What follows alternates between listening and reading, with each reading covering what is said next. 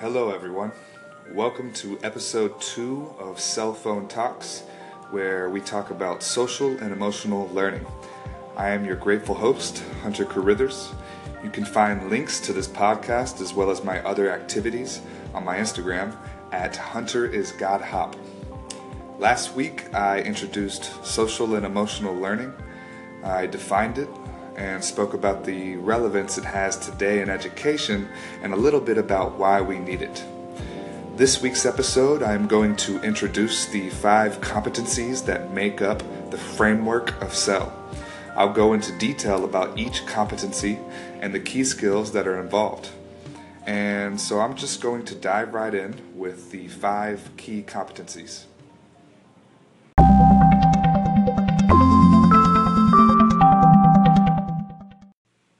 Self-awareness, social awareness, responsible decision-making, self-management, and relationship management. These are the 5 key competencies that make up the CEL framework. So let's begin with one of my personal favorites, which is the one that I will go most in depth with, self-awareness. And this one is my favorite because I believe if you can start here, the rest will sort of fall into place or at least seem easier to practice and obtain. Self-awareness. This is going to include the following sub-points. First, identifying and recognizing emotions. As kids, we feel emotions, and as we grow up, we get better at understanding them so we don't have to react like kids to particular situations. Rather, we can identify what we are feeling and put those feelings into words. And with some practice, we can go further and get better at knowing what we are feeling and why. And this is all important because it helps us identify what we want and what we don't want. And this in turn helps us to avoid and resolve conflicts better and move past difficult feelings more easily. Some people are naturally more in tune with their emotions than others. The good news is that we can all practice and develop our skills in this space. And when you really put effort towards this, you can learn a few things through experience, such as emotions come and go, or that there are no good or bad emotions, just good and bad ways of expressing or acting upon these emotions. You can practice this today by tuning in and trying to recognize what emotions you're feeling throughout different situations in a day, then rating the level of how strongly you feel these emotions, and then speaking about them to a close friend. You might just find out that you learned something new about yourself, and then that awareness will bring about ways to either feel that emotion more or less throughout your life. Okay, on to the next subpoint. Accurate self-perception. This is a necessary component of self-improvement. Self-perception is basically being aware of who you are, what you are like, and what you're capable of. It goes beyond self-esteem because it goes into actually acknowledging your shortcomings. For instance, so I can say, I suck at producing podcasts, and that is okay. This is my first one, and I'll learn more as I go. It also goes into adjusting how you view your skills. For instance, I used to look at my skill of communication to be somewhat useful but mostly boring. I changed that view by looking at communication as something highly important and fun when experimenting with it to create benefits for myself and others. Lastly, we can also recognize problems. I'll look at my goals and compare them with my effort and say, I'm not working hard enough at this to achieve what I want, so here's what I need to do in order to create that change. It all comes down with being honest with yourself, because today you can't always count on the world being honest with you. So being able to do that with yourself is almost a revolutionary act, and it's being able to be honest with yourself acts as sort of the rocket ship. And depending on what you do with that knowledge gained, will be the fuel to shoot you into that next level. This plays into the next subpoint, recognizing strengths, needs, and values. When you can identify your personal values, you can build a framework of how you want to live your life. And some of these values will change as you grow, and some will stick with you forever. When you identify your needs, you can create habits that implement activities that bring about those needs into your daily lives. And same goes for your strengths. You can take both, that framework of values and your habits to empower your strengths and achieve goals, which will bring about your own personal and professional success. The next subpoint is self-efficacy. This is simply the skill that allows us to believe in ourselves. If you can believe, you can control a stressful situation.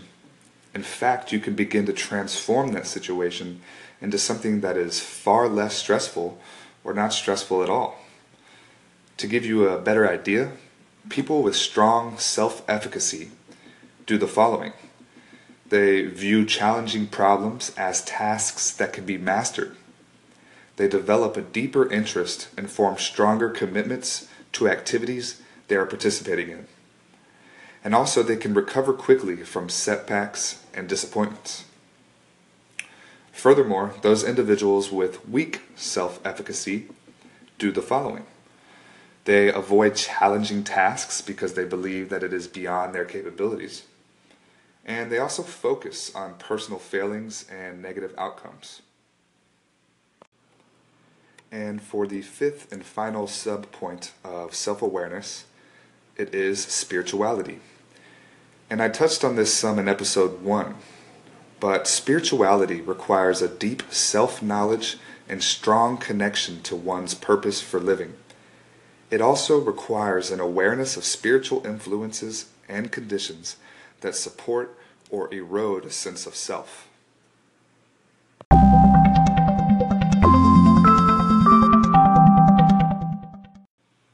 So that pretty much sums up self-awareness from a self standpoint. And like I said earlier, that was the competency I would probably go most in depth with. As for the second competency, we have social awareness. The first subpoint or skill included in social awareness is perspective taking. This is simply the ability to understand others' mental states. And this information that follows that understanding will help an individual make sense of people's behavior, predict what people might do or say next, and to think about one's own social behavior and to adjust it accordingly. Lacking this skill would really result in not being sensitive to other people's feelings, not being able to read the listener's interest level in a conversation, not being able to detect a speaker's hidden meaning, and understanding unwritten social rules.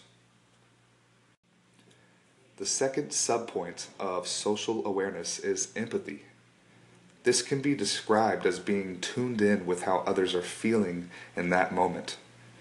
Empathy is required on so many levels, from being a leader to starting a business to even being someone others can trust and feel comfortable around. This also develops the necessary practices involved in expressing love and kindness. The third subpoint is appreciating diversity. And this is pretty straightforward. There are so many cultures and ways of life that on paper separate us, but the more we can learn to celebrate our differences and appreciate that diversity, the more we can create a better life for ourselves and those around us. The final subpoint or skill for social awareness is respecting others. Simply put, respect is earned. In respect to respect, you must give it to receive it, and that is the only way.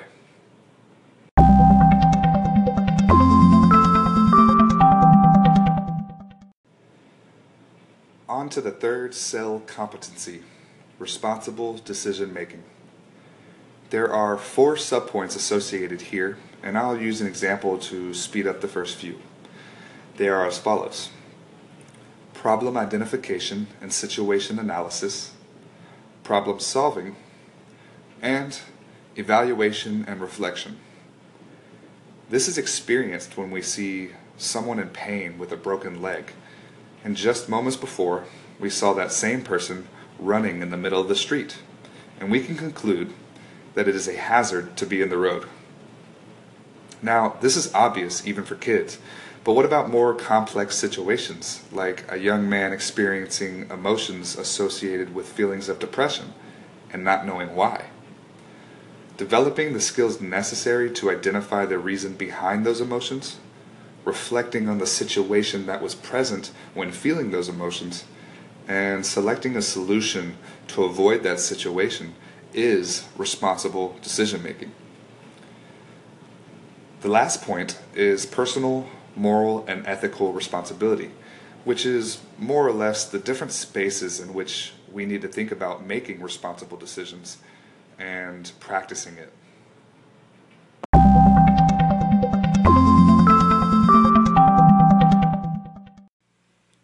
Moving on to the fourth cell competency, self-management. This includes impulse control and stress management, self-motivation and discipline, and goal setting and organizational skills. As you can probably recognize, there is a billion-dollar industry on the education of these skills alone. You can read countless books and watch endless videos on this subject, but what you don't have enough of is the support behind the holistic perspective and education of all of these competencies together. And that is where social and emotional learning education is filling the void.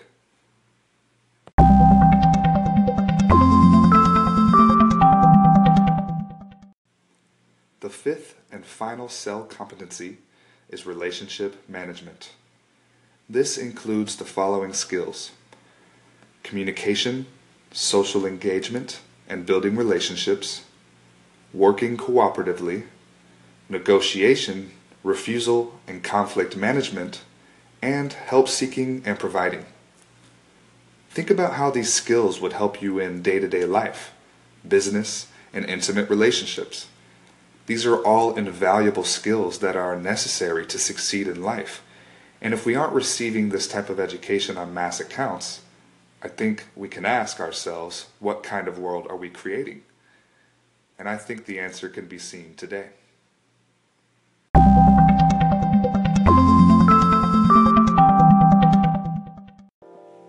Okay, so that wraps up episode 2 of Cell Phone Talks. This week's quote will be from the poet Khalil Gibran. "The teacher who walks in the shadow of the temple among his followers gives not of his wisdom, but rather of his faith and his lovingness." As always, thank you, and please feel free to like, comment, and share this episode, and message me with any questions or thoughts about this podcast. Lastly, when you work to know thyself, you are preparing to know God.